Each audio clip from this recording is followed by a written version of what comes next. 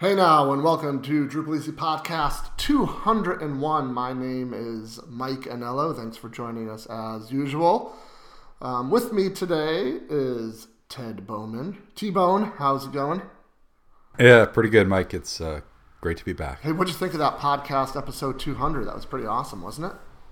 Oh my gosh, it was just like brought tears to my eyes. It blew your mind. It's almost like you can't even remember what happened. It's almost like that, but not quite. Exactly like that.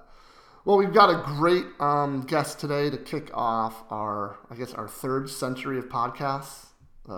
Does century work just for numbers? Like when you say centuries? Yeah, I think people, yeah, definitely. Like if I say century, that doesn't mean 100 years. It can be 100 of something else. I think it's usually most associated with the years. Yeah. But so it might technically not be correct that we're saying our third century podcast, because that would make us a little older than we want to admit, I guess. Anyway, let's let's get off of the word century for 2 seconds and get into some Drupal stuff. So we're going to introduce Jacob Rockowitz. Hey, Jake, how are you?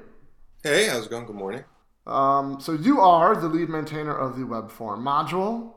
You go by J Rockowitz on Twitter and Drupal.org and pretty much everywhere else. Although I have seen references to JRock.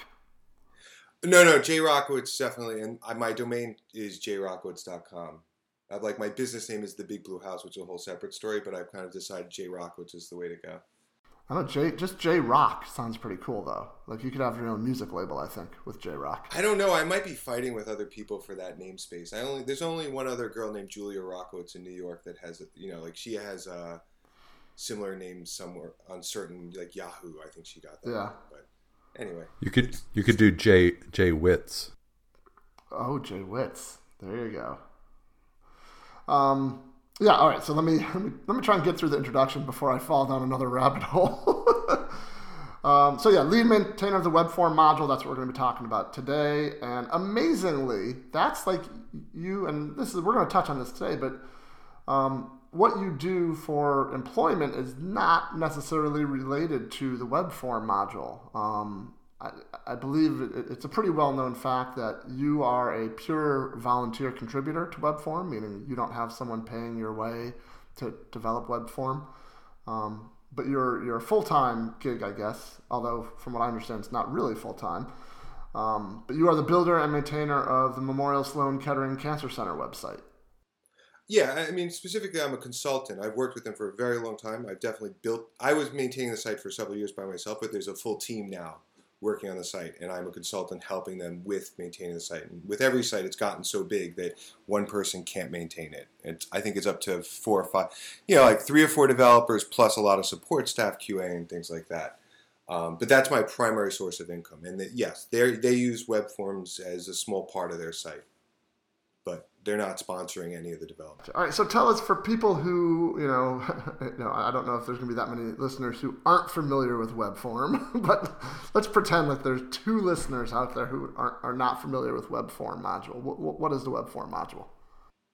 Well, I think I'd like to describe it more in the bigger space of what a form builder is, or what form builders are online, which is, it's a way, forms are really important. That's like the ROI on your site. You're trying to reach people and you want them to fill out a form and give you information. And sometimes the information is a commerce transaction, a registration. And online, there's a lot of form builders. And these are tools that let an end user go in and build a form that collects data. And that's pretty much the use case of the Webform module is you go in, you build a form, someone fills it out, they hit submit, and you collect the data. And then a huge part of these form builders that has changed, once upon a time it would just send an email, and then it went into a database. And now this, let's call it the next generation, it's about taking that data and pushing it to many different places like CRMs, subscribing people to mailing lists, it's about just getting the data and routing it to whatever systems you need. And I mean, in the case of healthcare, we route the data to internal secure medical systems if someone's registering for an appointment or something like that. The use case is build a form, collect the data, and basically route the data. Sometimes an email, sometimes just posting it to a database. Yeah, that was really interesting the way you just described it, because I hadn't heard it described where it really is, it's where the rubber meets the road for a return on investment on a lot of websites, right? It's where, as a business or any type of organization, if you want to get information, if you need to get data from your users, forms are pretty much the way to do that. And Webform is one of a few ways in Drupal to collect information from users. I know that, like, even on the DrupalEasy.com site, when we need to collect information from prospective students who take our classes, it's all done with Webform or contact forms or something like that. So we're going to dive into that a little bit more. We're going to talk about. I'd like to get in a second. Get kind of the short version of the story of how Webform for Drupal 8 came about, because I think that's kind of a cool open source feel good story. We want to talk, and this is going to be more for both you and Ted, to figure out when someone should use the Drupal 8 core contact form or Webform. Like, what are some of the things that we should look at when deciding which solution we should use?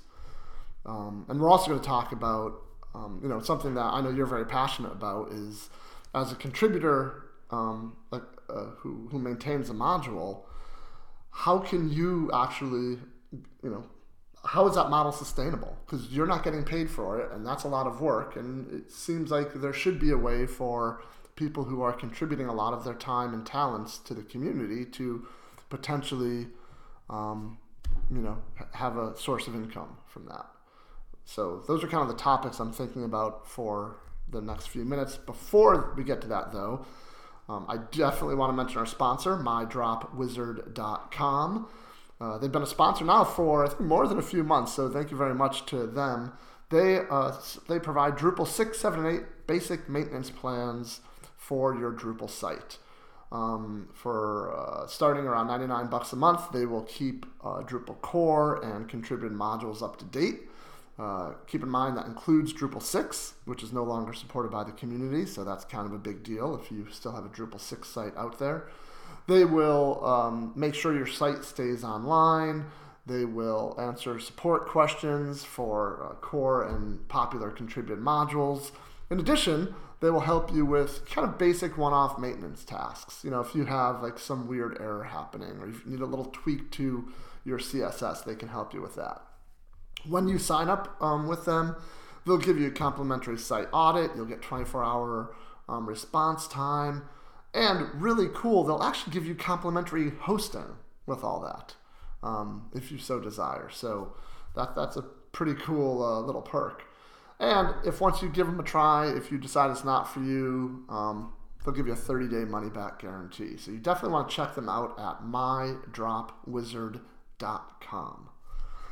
All right, so let me go back down to the right point here in our rundown. So, Jake, why don't you tell us the current state of Webform for Drupal 8 and kind of how we got to where we are? Okay. Well, let's start off with the most immediate thing to say to everyone is it's a complete rewrite. It's a new code base. So Webform 7.x, 4.x is for Drupal 7. It's a different code base completely, and it was completely rewritten for Drupal 8. The history behind that rewrite kind of starts with, going back to my primary client, Sloan Kettering, is they were one of the largest, earliest adoptions of Drupal 8. They launched on a beta release of Drupal, and there were no contrib modules available. So we had to come up with solutions of using core for a lot of things, wrote a lot of custom code. And Webforms, it was a primary requirement for the site, because it's going back to ROI, for them, the biggest thing is they need forms where someone could request an appointment or schedule, sign up for an event or a lecture. And these are really critical things. And they have, usually on average, they have like 20 or 30 forms live at a given time, but they have about 100 forms in their database that they rotate throughout the year. And this was a huge requirement. And we were looking at the Webform module. And a lot of people are saying, well, we need to start porting this. We need to come up with a plan. There's a lot of history behind that, which you can get into with Backdrop, which I think people need to look into, where the maintainer of the Webform module moved on to do Backdrop, and he felt that he could support the Webform module in this fork of Drupal at the Drupal 7 level. And there's a discussion, and if you go to the Webform module issue, you'll see it. It's like, the banner to porting the module is still there, and it links to all the discussion points, and we can add it to the notes. And it was an ongoing debate. Like, people were like, we need to do this. A lot of people volunteering to help.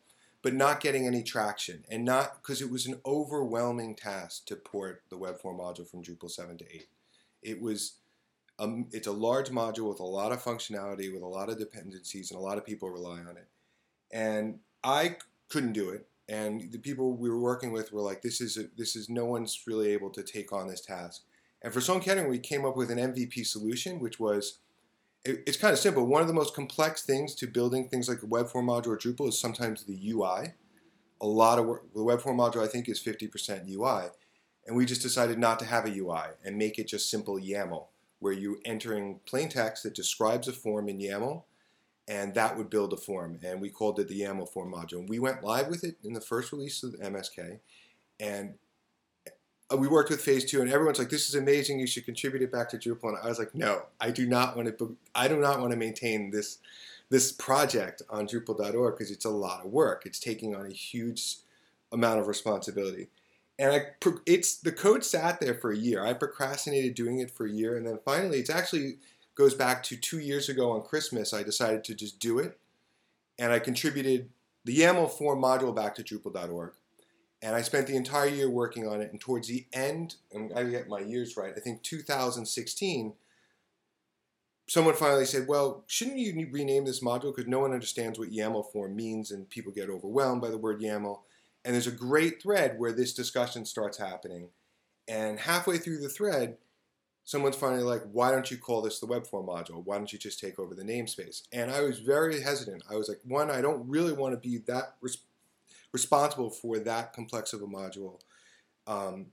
And I have a lot of respect for Nate Hogg, QuickSketch, with just, he owns the Webform space. He owns webform.com. And I was I was like, I don't want to do that. We got to come up with a different name. And then he stepped in and said, no, you could have the name, which is definitely a thing about the Drupal community. I think his feeling there was, it's just a namespace that's owned by Drupal. He just happened to be the maintainer previously, and he was willing to let me take over the namespace of Webform. So a year ago, we moved the YAML form codebase into the Webform module namespace, cut a beta release of the 5.x branch, and for the past year, I've been working on it.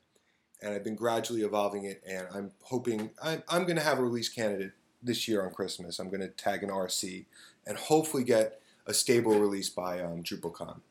So for someone who didn't want responsibility, here you are.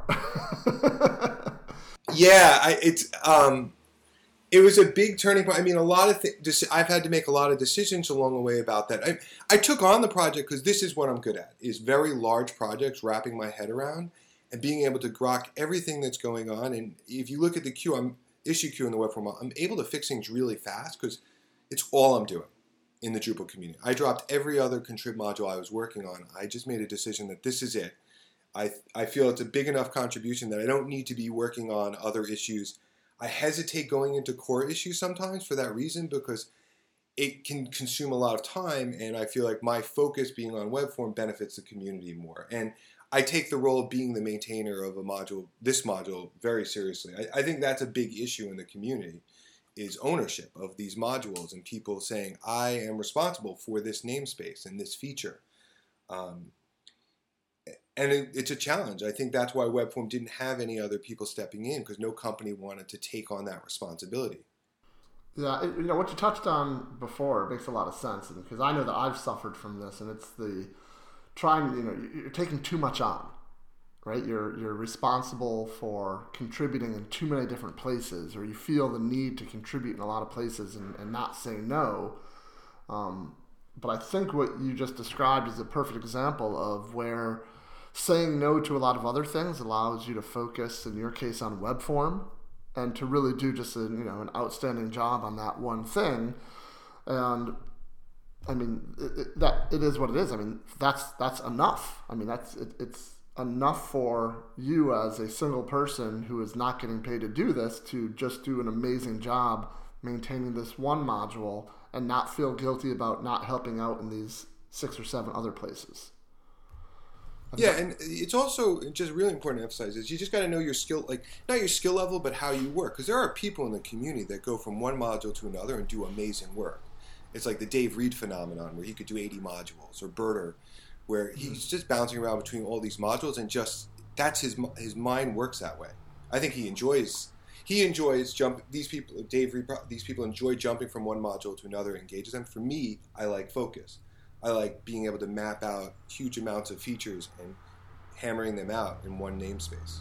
So let's bring Ted into this conversation so he doesn't fall asleep, because this is kind of early this morning. You still with us there, Ted? Yeah, it's more the coffee thing.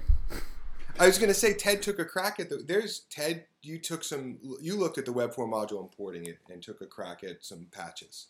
Yeah, I mean, the other thing, it was kind of like it wasn't what was needed when I was looking at porting it. Yeah, I mean, the amount of work that it was going to be, like you said, for like I didn't have like a long-term interest in maintaining the Webform module. So I think anybody who sort of ports a module like that, and I guess you ported it by default in taking over the namespace, is going to sort of take over, or not that you have a long-term responsibility because it's a volunteer basis, but you would be the best person positioned to take over the sort of long-term responsibility. So yeah, I was looking at, I guess we were going to talk about the differences between the contact module and Webform. Is when we looked at it, we just figured that, the contact module really for what we needed was more closely aligned because of the people who'd be making the forms, and how often a new form would come up. And it just seemed like the contact module, because they were going to be the forms were going to be so infrequent, and the people who were building the site were going to be the people who are always making the forms. Well, Ted, let's take a step back and describe kind of the fundamental difference between the two. Yeah, so I could be wrong, but I know in core, forms are configuration. Is that true in Webform 8 or no? Yes, definitely. They are configuration also? Yeah, it's the best way to manage this. Like, you want to use configuration when you have hundreds of settings that you need to adjust, because if you make them content entities, you're going to build a massive database of tables. Well, I guess that's one thing so that's different from, I mean, I don't know if I can't remember if there was a concept of configuration entities, and they weren't configuration in Drupal 7, so that's something that's not different. The main difference, I guess, is the field UI. So contact form in Drupal core uses the field API, so it uses the field UI. So all of the UI for adding fields and storage fields is just what you would use on like an article or a user profile. So all of that code lives outside of the contact form.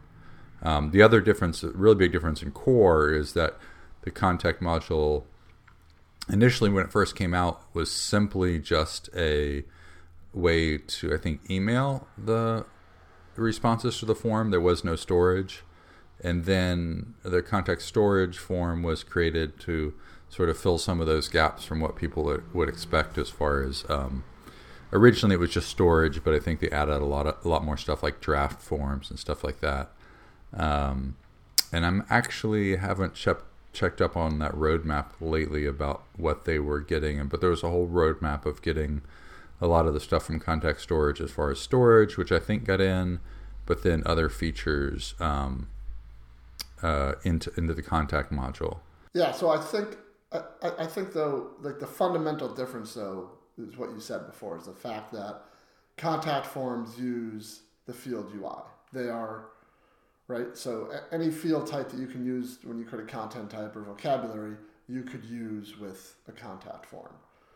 Where with Webform, Jacob, I can definitely weigh in on this a little bit, because there's it's very important to say, Drupal has a lot of APIs. Both contact module, field API, and Webform all use Form API, which is how Drupal builds any form when you're in Drupal is built with Form API. Field API extends Form API to build a whole data layer.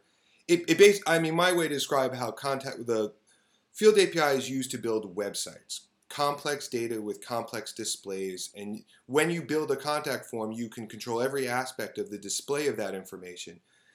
And there are some limitations there, because you're using it's not about building forms, it's about collecting data to build a website.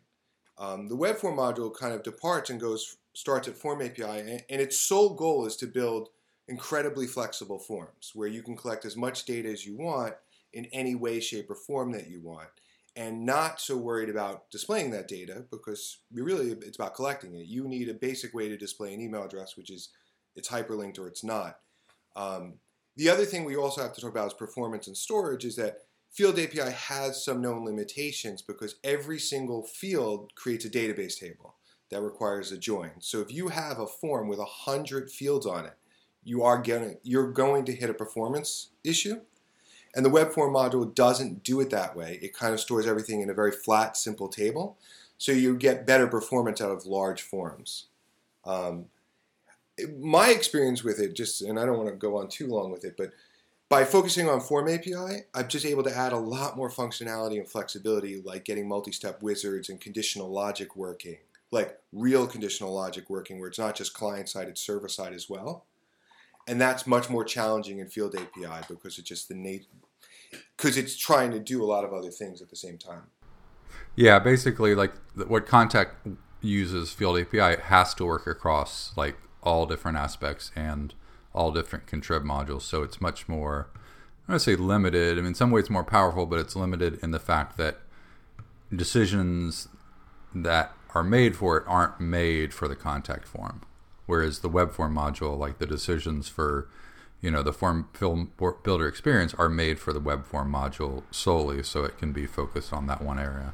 Yeah, and one very specific example is when you create an element in the Webform module, it has two displays. It has a plain text display and an HTML display, which is a real requirement for something like a form builder because you might want to send out a plain text notification or a plain text email, but you might also want to send out an HTML email. Or if you're exporting the data, you need a plain text view of that data.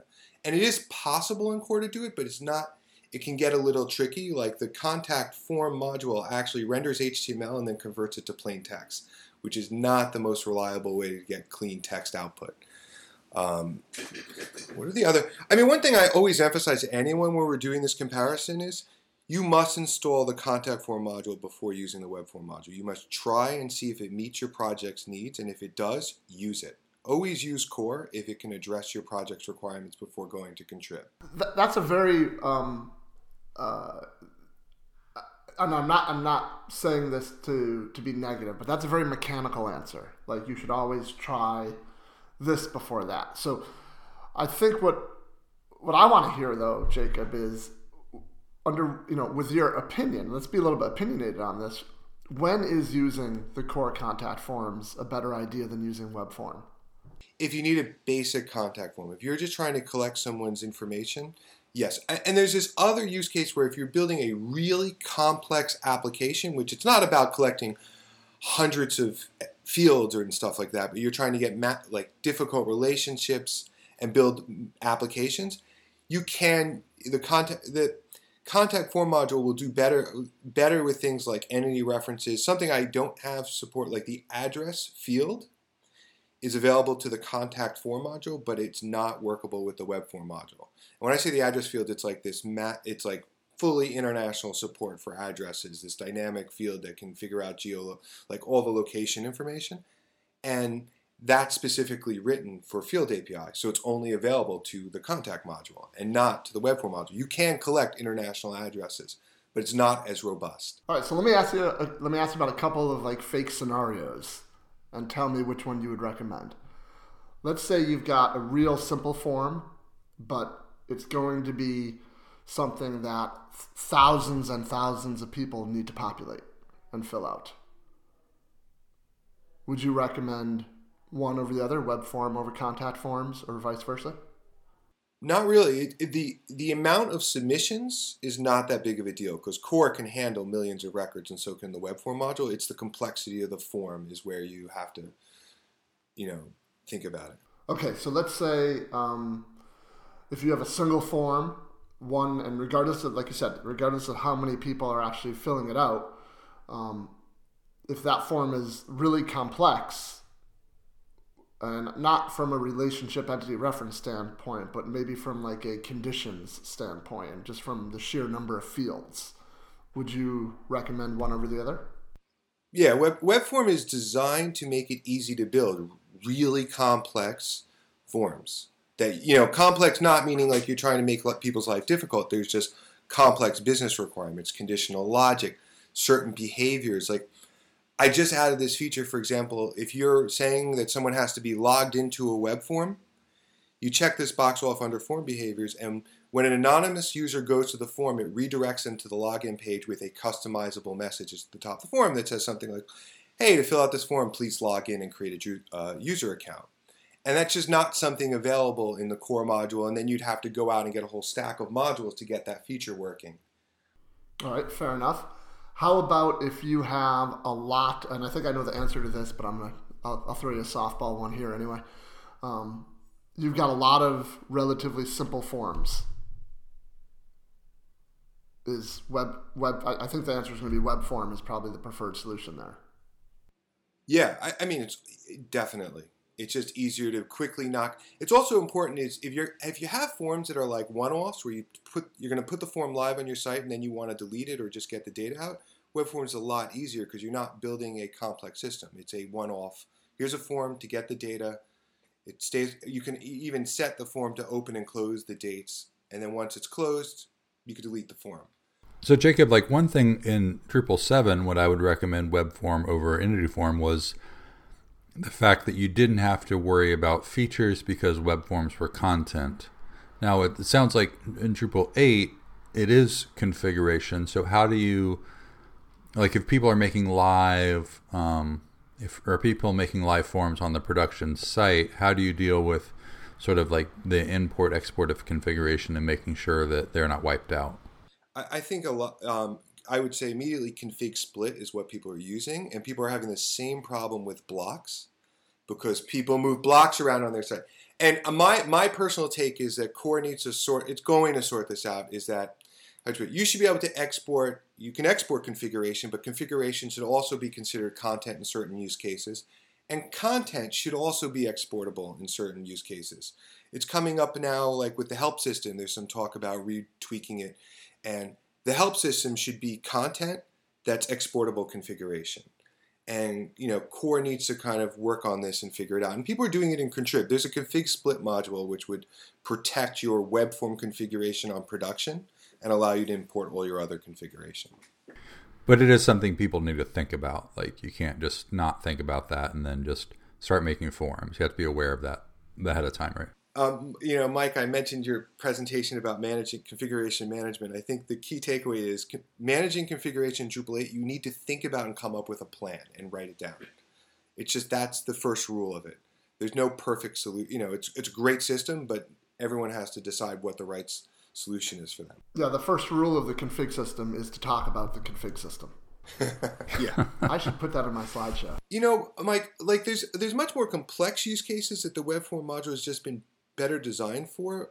Like I have examples like event registration. It is perfectly designed for that system where you build this registration form. Like the use case is you have events on your site and you go into the Webform module and you build a registration form, a generic one. And you can take this form and just attach it to all your events. And each event gets its own spreadsheet tracking system of all the registrants. And it makes it very clean to keep track of all this information coming in. Yeah, so I was actually going to ask you about that. That was going to kind of be my next scenario as far as, we've kind of talked about number of forms, number of submissions, complexity of the forms, but on the back end, exactly what you're talking about. If that form needs to interact with some third-party API or do something other than being emailed somewhere or being stored in a database somewhere, is there an advantage to using Webform over contact forms? From a developer, it is so much nicer to use the Webform data coming in because it's completely flat.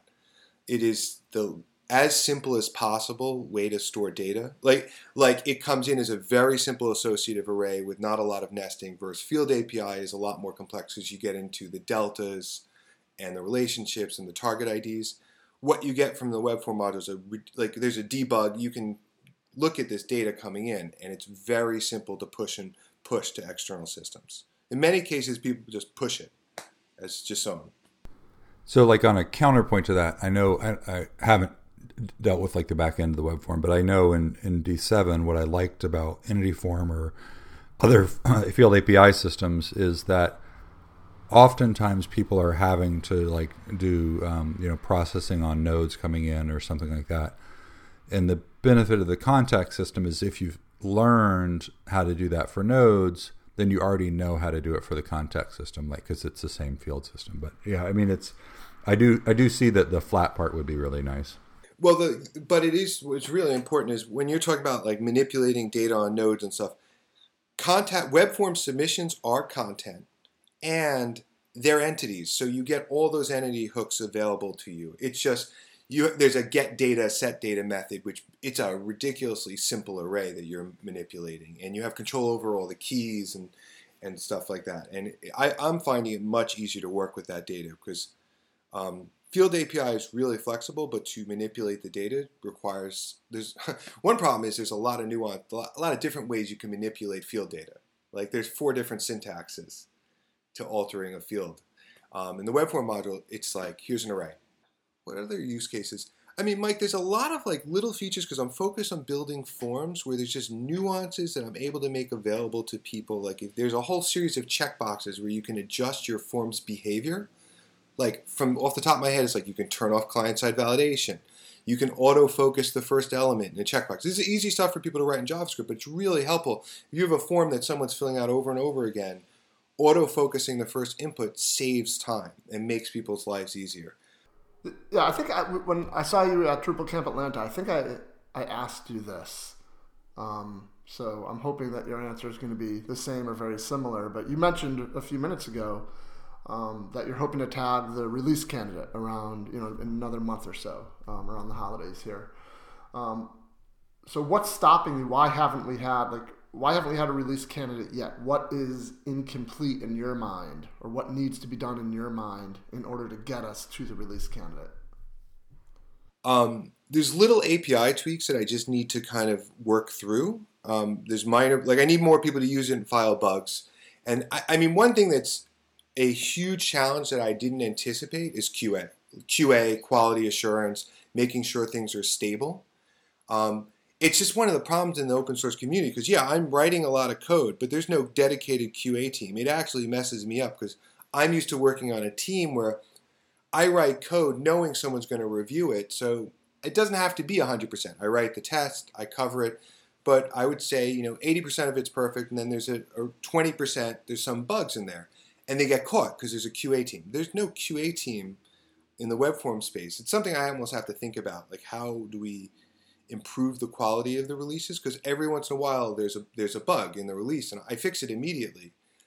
But that's made me hesitant to tag a stable release. Well, I think a lot of other developers will say that part of the answer to the QA question is automated tests, which is very easy to say, but not so easy to always put into practice.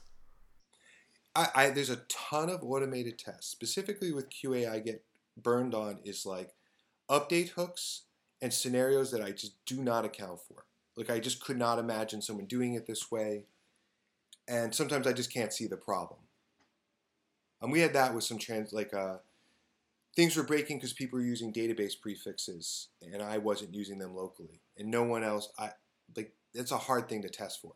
Yeah, I guess if you are, here, let me ask this in a different way then. So it sounds like the things that are preventing or that have prevented you so far from issuing a release candidate are not in the 80%. They're kind of more on the edge case. Yeah, it's finding those bugs. And the other thing is I'm after this rich form building experience. I feel like the Webform module needs to compete with all the form builders out there. So there's a certain level of feature set and completeness that just needs to exist. I just added the ability to create custom composite elements. And the concept there is a composite element is a group of elements working together. It's kind of like paragraphs or field groups. And in the Webform UI, you can actually build a custom address field for your site. And I needed to get that feature in before there was a stable release, just to get it out there. And we're still, I did it a month ago, and we're still working out some of the kinks in the future. Here's a question that just popped in my mind, and I probably should have warned you and Ted that I was going to ask it, but has there any sorry in advance, knowing what Ted is working on with the and Ted, for the life of me, I'm sitting here struggling to remember what it's called, the sidebar thing that slides in. Yeah. What's the word for it? What do you guys call it? Settings tray. The off-canvas tray. Yeah, the settings tray will work. Yeah, settings tray is the phrase I couldn't come up with. But have the two of you discussed, or Jacob, have you thought about using the settings tray to help set up web forms? Yeah, Ted and I worked on this. We had it working at an early release, and now it's broken. Fantastic. I'm so glad I asked. But it's important to say it's broken right now. But in 8.5, so right now, Jacob had to write a bunch of code to sort of conditional, okay, if the settings tray is enabled, do this. So it made it more complex than it will in the future need to be. So in 8.5, the actual tray portion, in Drupal Core 8.5, the actual off-canvas dialog portion is separated out from the settings tray, so you won't have to have any module enabled. So I've been meaning to get back with Jacob about porting that so that when 8.5 will be a lot simpler. It'll just always be available. Well, that's exciting. I mean, that's pretty cool. So that sounds like, Jacob, that's definitely going to be like an after the release type thing, hopefully. Yeah, and the Webform module, and Ted worked with me on it. He saw that I still have an interest in supporting dialogues and the system tray and let people control those settings, because it depends on who's using it. I like the system tray once it starts working. I think everybody does. Really? Mike, I actually thought you were going to stump me better than that one, because I'm using Form API, so I'm relying on that system, and any changes to that system will be really, I'll have to factor that in. And, this whole concept of getting React into core, if we're doing that, we have to rethink how forms are going to work. We need forms to be client-facing. Oh, yeah, I wasn't going to go that far in the future. I know, but it's one of those challenges. If we're going to shift over to funding things and keeping things working, if major changes happen, there might be some limit where I can't physically do that much work.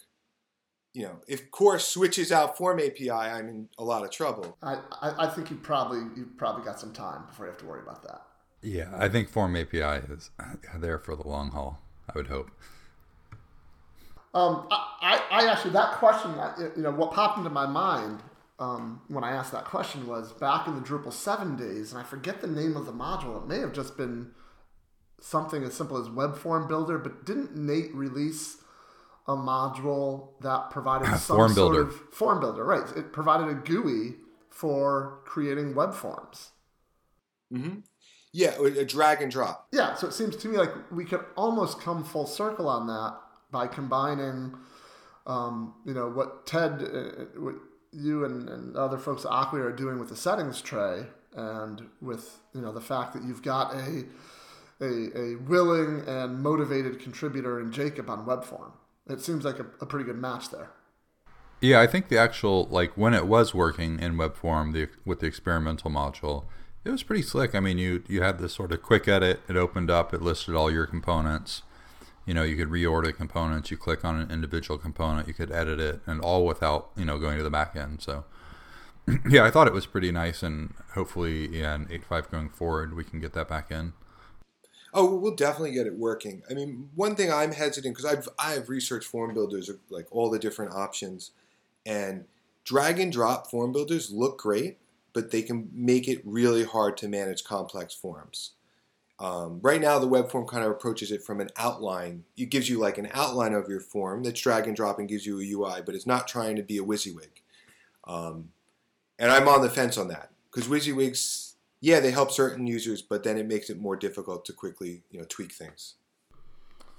All right, so let's go ahead and wrap up kind of the interview portion. I want to ask you about one other thing, and you just told me before we started recording that you are actually scheduled to be on the DrupalEasy.me podcast talking about this next topic, and more in depth in the near future. So I don't want to steal Mike Herschel's thunder, because he has enough to be jealous about me. I don't want to make him feel too bad. But I know that one of your passions, Jacob, is trying to help the Drupal community figure out how to better support contributors, both financially and non-financially or non-fiscally. I'm not sure what the right phrase is there.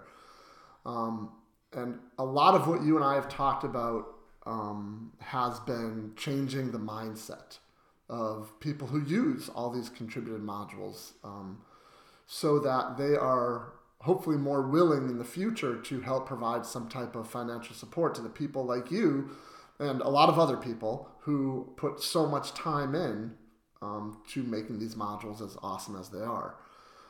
So I thought we could just touch on it, because something that I've heard you talk about a lot that I haven't heard in a whole lot of other discussions on this topic is perhaps the first step is to, get more people involved with the Drupal Association, from as far as becoming a individual member or a corporate member. So can you talk about that just for a minute, and we'll kind of use that as the tease for you appearing on the DrupalEasy.me podcast to talk about it more?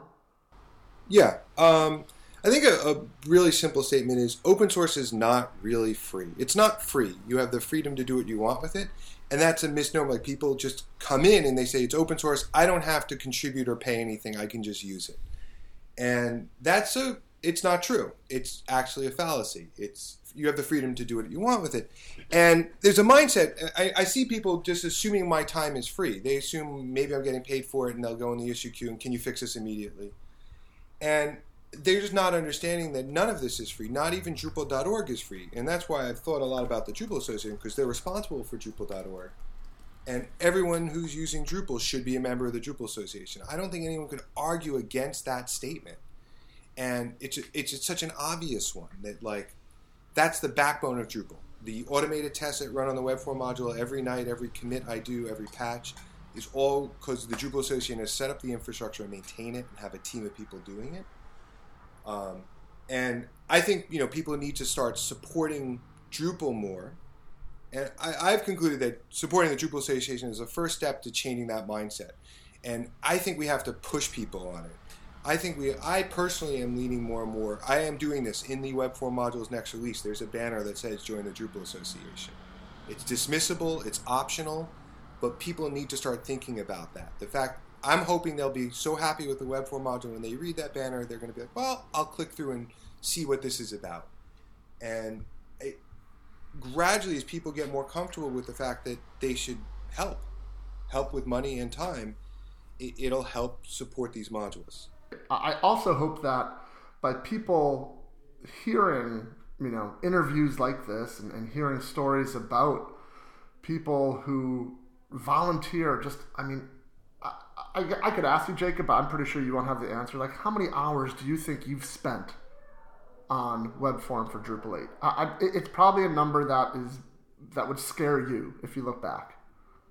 I was tracking it for about a month, and then I had to stop. Yeah, I was just curious, and I was like, no, this isn't this. Like, I can't. It's not healthy.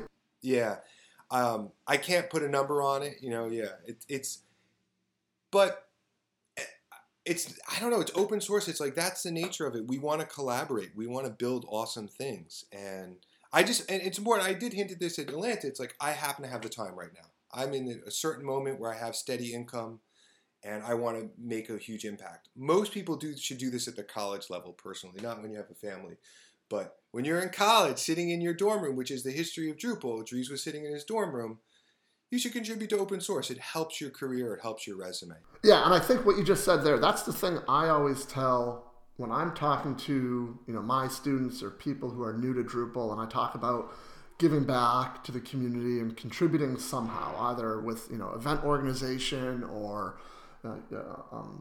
working in the issue queue, like doing triage or filing like really well-written bug report or issues, or trying to duplicate someone else's issue in the issue queue. I always talk about that it's okay to be a little bit selfish when you're doing that, because by doing that, you're making yourself better, and you're getting yourself out there. You're kind of promoting yourself that, hey, I'm someone who knows what they're doing when it comes to this, this thing, whether it's Webform or Drupal core or, whatever. So I think it's okay to take a little bit when you're contributing back, because otherwise, why are we here, right? We all need to like feed our families and buy the latest phones and support ourselves so that we can keep doing what we love doing. If contribution didn't give any of that back, then no one would be contributing. Yeah, and just to add to my experiences, I did this for professional development. That was my beginning goal of this whole thing. Is I needed the God honest truth is I've worked at Sloan Kettering for 18 years, and I at some point might walk into an interview, and I didn't want my resume discussion to be my 18 years at Sloan Kettering. I wanted it to be about something else, and open source gives you opportunity. If you do it, you can put a name out there for yourself, and it's huge. I think I've changed a huge aspect of my career in the last 2 years of working on this project. And that is a huge benefit of Drupal. People are aware of it. We're on podcasts. But one thing to emphasize about my issue with the funding is I don't think I'm ever going to be able to pay my bills with contributing to open source. But I see all these people in the issue queue trying to help out incredibly smart young developers. And they're just not motivated, they're trying to do work and they're trying to make a living. And it would be nice that their Sunday nights they would get paid to write to fix something. It's got to start small. It's got those. If we could just start that, I think people starting out should be able to work on a Sunday night for 4 or 5 hours and make some money. And there's no reason why they shouldn't. Yeah, I mean, I think to Jacob's point, I think I was in a similar situation where I put a lot of time into contrib modules, and it definitely helped my career.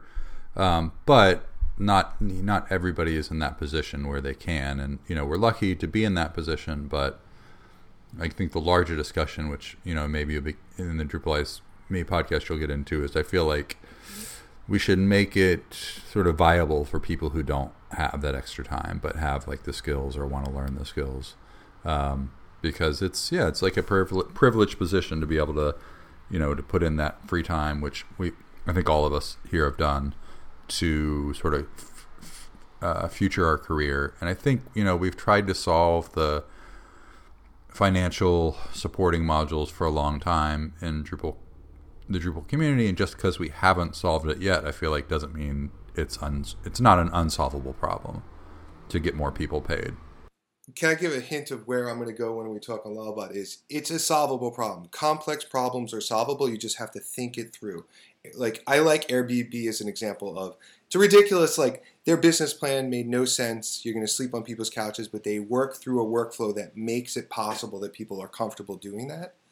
And open source, and by the way, I think this is a huge open source problem because I rely on 12 or 13 external libraries, and honestly, 50% of the libraries that the Webform module are using are somewhat maintained because people are doing it for free and they don't have the time. And these are libraries where I'm sure they would be happy to be paid something to fix an accessibility issue. We just need to make it happen, change the mindset to do it.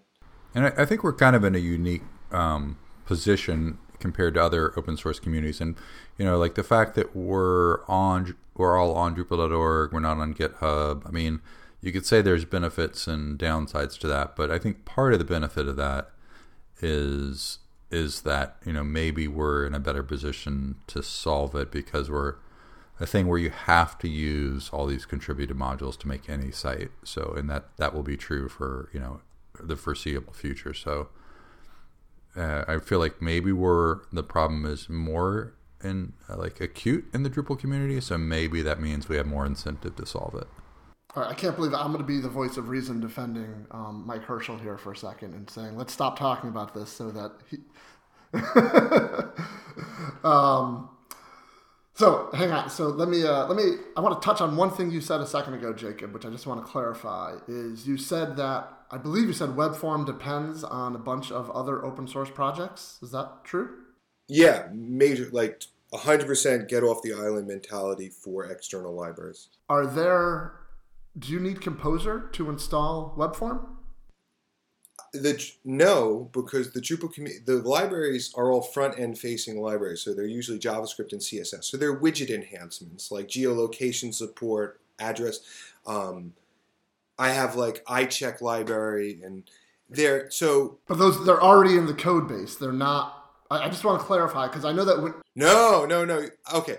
I've had to build a library management system in the Webform module where basically there's a single drush command you type, and it will go out and get these libraries using drush. It either uses drush or it can add the libraries to your Composer JSON file, but you have to use this single command to kind of get that integration working. And there's CDN support. This is important to say is that if you don't install the libraries, the module is still going to work. If you go to Simply Test Me, you can't install libraries on there. It just goes out to CDNs and gets the libraries. Okay, I just want to clarify that because I know as soon as you said that, my mind went to, wait a minute, is Webform like doing the same thing that address module is doing where you need to install it with Composer? But the answer is clearly no.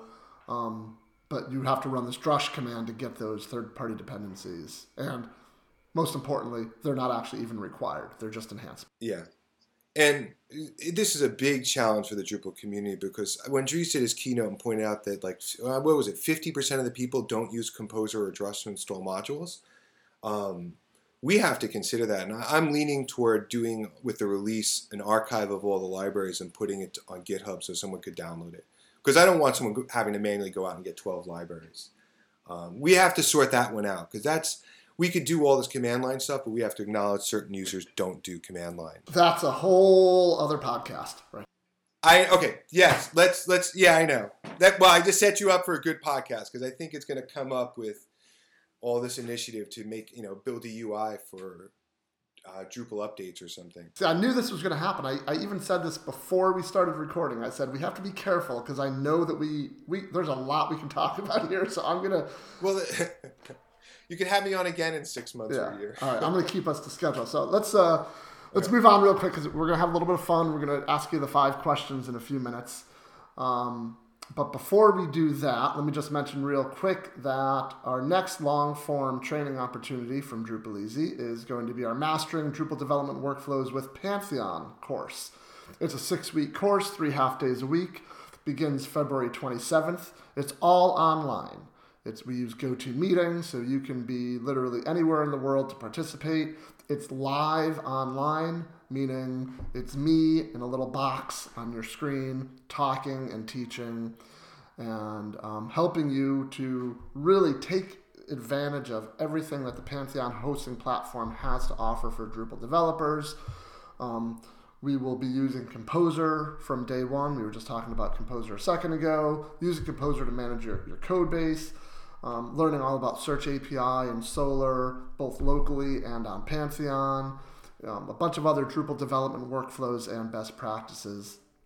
So that class is starting up February 27th, 2018. You can go to DrupalEasy.com. There's a big banner there on the homepage with some information, and you click through and get even more information and fill out a contact form, I'm sorry to say, Jacob, not a web form yet.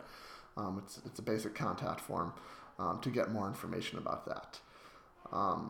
Upcoming events. It sounds like, Jacob, you are going to be at Drupal Camp New Jersey in early February? Yeah, they're opening up they have session proposals to the 15th. I'm going either way. It's a great camp. I hope my session will get in. I'm going to put you on the spot here because I didn't ask you this beforehand. I know that in Atlanta you gave a half-day Webform training. Are you going to do a similar thing in New Jersey? I probably will only have an hour, so I'm going to just do... I'm trying to get people to be able to do some hands-on form building, even in an hour session. It's a ridiculous challenge, but I kind of love the challenge of being like, hey, you can actually build a form while I talk and figure out how to get people to do that. So, but it's going to be an entry. I think I really need to keep doing here's what the Webform module is presentations, because I think that helps grow the community and brings new people into it. All right, very good. And I'll also mention my home camp, Florida Drupal Camp, taking place the weekend or Friday, Saturday, Sunday of February 16th, 17th, and 18th. That's President's Day weekend, so a lot of people in the U.S. have the following Monday off as well. I plan to be there this year. Oh, very good, Ted. So Ted will be here. So I'm trying to. I think that's all we need to say then, and that will get the droves of people down here, is that Jacob and Ted will be here. I figured. I've done my job. It's a great reason to get out of the cold weather for a long weekend down in I'll use the phrase beautiful sunny Florida when I'm talking about February. and not like August, which is not the best time to be in Florida. So this is going to be our 10th anniversary camp, our 10th straight year of having this camp. We've got some really cool things planned. We've got some really cool featured speakers that we haven't announced yet. It's going to be one heck of a Florida Drupal camp this year, so definitely you're going to want to check that out. Alrighty, so let's move on to 5 questions, and we kind of have a 5 questions version 3. This being podcast episode 201, kind of wanted to mix up the questions a little bit, so we're going to kept some of the old ones, we have some new ones. But this first one is one of the originals, and so Jacob, name something you do outside of Drupal that's people would find interesting. Well, my background is I went to art school, and I don't make much art anymore, but every year I do Halloween costumes for my kid, and I have them on my website. I don't have this year's costumes on there, but each year I experiment with like different materials. Like last year was light up costumes. One year I went down to Canal Street, New York, and got foam padding and made my son like a Halo Spartan costume, and that's one of my like annual hobbies every October. So what'd you do this past year? You said they weren't on the website, but what was the theme this year? Paper mache. So we found on Etsy these amazing paper mache masks. They weren't paper mache. They were these masks that you can make out of cardstock, like kits, and you put them together, and they make like, my daughter was this amazing unicorn, and then we paper mache'd these masks, and she was like this multicolor unicorn figure. And my son was like a soldier. He had like a pilot mask. And my wife and I made masks for both of us. And she was a dragon, like a Chinese dragon. And I made this giant fish costume that fell apart. So I have like 1 or 2 pictures that I did not wear it on Halloween Day. But it was a lot of fun. Doing all the paper mache together was a lot of fun with the kids. What do you mean by a giant fish costume? You were like a big carp? It was like it was like a salmon. It was like my head was the salmon mouth, and then the person who designed, the paper engineer who designed this on Etsy, designed a whole fish body that goes down your back, and it was a really elaborate, like it took a few nights to assemble these costumes and the paper macheing and everything. Like I understand like the unicorn and the Chinese dragon, but just being like a random fish just seems so very random. Wait. I did not pick that costume. What happened was I said, you guys go pick the costume. They found the most complex, absurd thing on this guy's site and said, build that. And I was like, okay. And I sat there. It took me like 2 nights to assemble this thing. And I'll get the pictures. I'll put them at the footer of my website. I have to just do an update. I have old costume pictures at the bottom of jrockowitz.com from over the years. That's fantastic. The giant fish. All right. Moving on. What's your all-time favorite movie?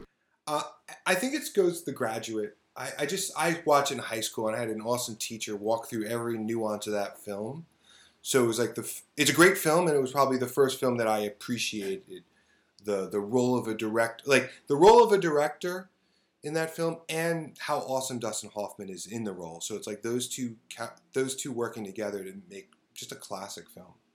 So I'm super curious. I want to ask Ted the same question. Favorite film? All time, maybe Brazil. Really? Oh, I did not see that coming. I really like Brazil. When I saw it was going to be the question of the last year, I don't know the last year. I just saw Lady Bird, which was really good. I forget the woman who played the high schooler, but the mom was the sister from Roseanne. She's done other stuff, but I forget her name, but they were both really good. But it was written by Greta, what's her name? Gerwig? Anyway, she's an actress, Greta Gerwig or something. Anyways, very well written. But Brazil, yeah. If you haven't seen Brazil, you should see Brazil. Man, my favorite movies are so lowbrow compared to yours. So what is it? Okay, Mike, you got to answer your own question. Well, my favorite movie of all time has to be, it's such a lame answer because I think it's so many people's favorite movie, but like The Godfather and The Godfather 2. Like when those are on TV, forget about it. I'm in front of the TV watching them until they're done. I'm also a big fan of I'll say pretty much any Batman movie, but the Christopher Nolan Batman movies especially. You can't. That not the nipple Batman movie. No, right? no. The what? Growing up, Oh, yeah. Sorry. I got it now. I would put, and here's another one that's, I think a lot of people, really like this movie. Like Back to the Future is like, for my, like, growing up, I must have watched that movie 50 times growing up. Just an absolute fun. Still movie. great. Yeah, still holds up. I've watched it with my kids over and over again. It's a great movie. Yeah. All right, anyway, enough about us. More about you, Jacob. Your favorite music artist? Yeah, it's a good one. I don't listen to a lot of new music. I'm still kind of into classic stuff, and like I actually picked up a record player last year, and it's been like a little hobby to grab records. And I was just listening to Steely Dan, Pretzel Logic, and I was like, this is an amazing album. Favorite music, that's up there. I was like, this is a perfect album. That's a good one. So yeah, I don't know if I could come up with like a favorite music artist either, because there's a few of them. It's kind of like favorite. Like I have a hard time with superlatives. Well, it's also the time of year. Like I think I pick different albums depending on the time of year, what I'm into, you buy an album, you're like, that's my favorite album this week. But I think a lot of us also have kind of like go-to. Like if you hear a particular song or artist on the radio, when you're driving around, there's probably, I know for me, there's probably 2 or 3 artists that when it comes on, there's no way I'm changing. Like if that artist is on, I'm listening to it. So that's kind of what I'm getting at. I would say, you're right. Jane's Addiction would be one. I would throw out, we're all older guys. It's like stuff you grew up with, like certain artists where you're like, I went to Jane's Addiction, Madison Square Garden after 9/11, and it was the best concert ever. So yeah, any Jane's Addiction, when it's on, I just listen to the full song. So now I have to ask Ted the same question because I know Ted is going to have. Here's my prediction. Ted's answer is going to be somebody I've never heard of. That's my prediction. Go ahead, Ted. My favorite musical artist might be Zakir Hussain. He's a tabla player from India. I don't know. I grew up on the Beatles, though. So I really like them. I really like Beck, Drive-By Truckers, That's right, Drive-By Truckers. Yeah. Okay, I forgot about which that. Lately I've actually been getting into Jason Isbell, which he used to be in them, but he's just an incredible songwriter. I'm not sure I can hang out with you anymore, Ted. You might be too highbrow for me. Day to day, I'm really not, though. Okay, very good. All right, Jacob.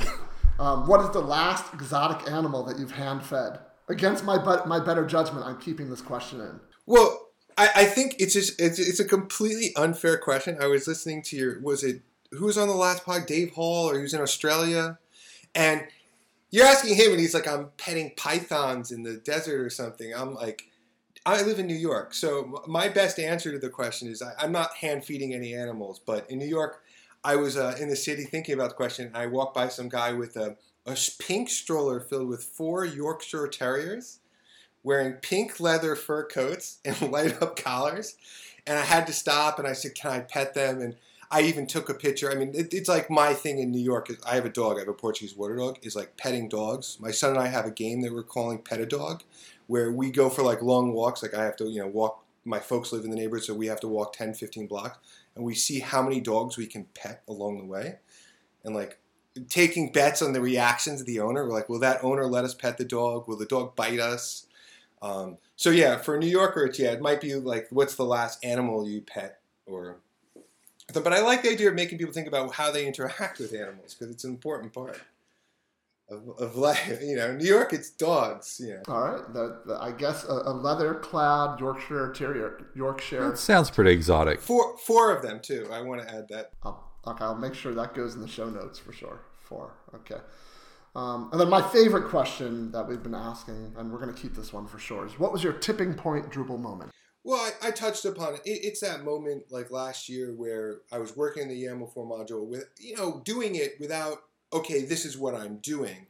And that issue where we're discussing changing the name, which is just a great point because some people weigh in and their tone is totally inappropriate and they're kind of nasty about it. Not to me, or they're just like, well, who cares? We could take over the Webform namespace. And it was great to see everyone come together, and then like even Quick Sketch is a specific comment where he steps in. It's like, dude, you can do this. And him kind of handing the reins over to me and be like, you could take over this project. That was a huge point. It was basically going to impact the next 5 to 10 years of my career and hopefully I'll be still maintaining the Webform module then as well. Outstanding. No, and it's a great moment. It's a great story. It's a great example of kind of the Drupal open source community. So, well, that answer is well worthy of the question, or vice versa. I'm not sure which is more appropriate there, but anyway, let's get this thing wrapped up. We've been talking for over an hour, which is I broke my promise of keeping these podcasts under an hour. So let's get this wrapped up. Jacob, where can people find you online? J Rockowitz in almost everywhere you go. Drupal.org, Twitter, and my domain's jrockowitz.com. Very good. And Ted, how about you? Ted Bow on Twitter and a lot of places. Not Instagram because somebody owns the name. So I would rather have, it's a gripe. All right. Well, we can dive into that in another podcast. List of Ted's gripes. Yeah, so I've lost my train of thought here. Oh yeah, so where can they find you, Mike, on the web? Much, Ted. Ultimike and DrupalEasy, pretty much everywhere. As always, thanks to webenabled.com and devpanel.com for their continued support. And let's wrap things up. If you like the podcast, tell your friends. Search for it on iTunes and other places. And yeah, let's finish this up. So Jacob, thanks for your time. Always good catching up with you. Ted, always good to have you on the podcast. As good to be back. And we'll see everybody on the next DrupalEasy podcast.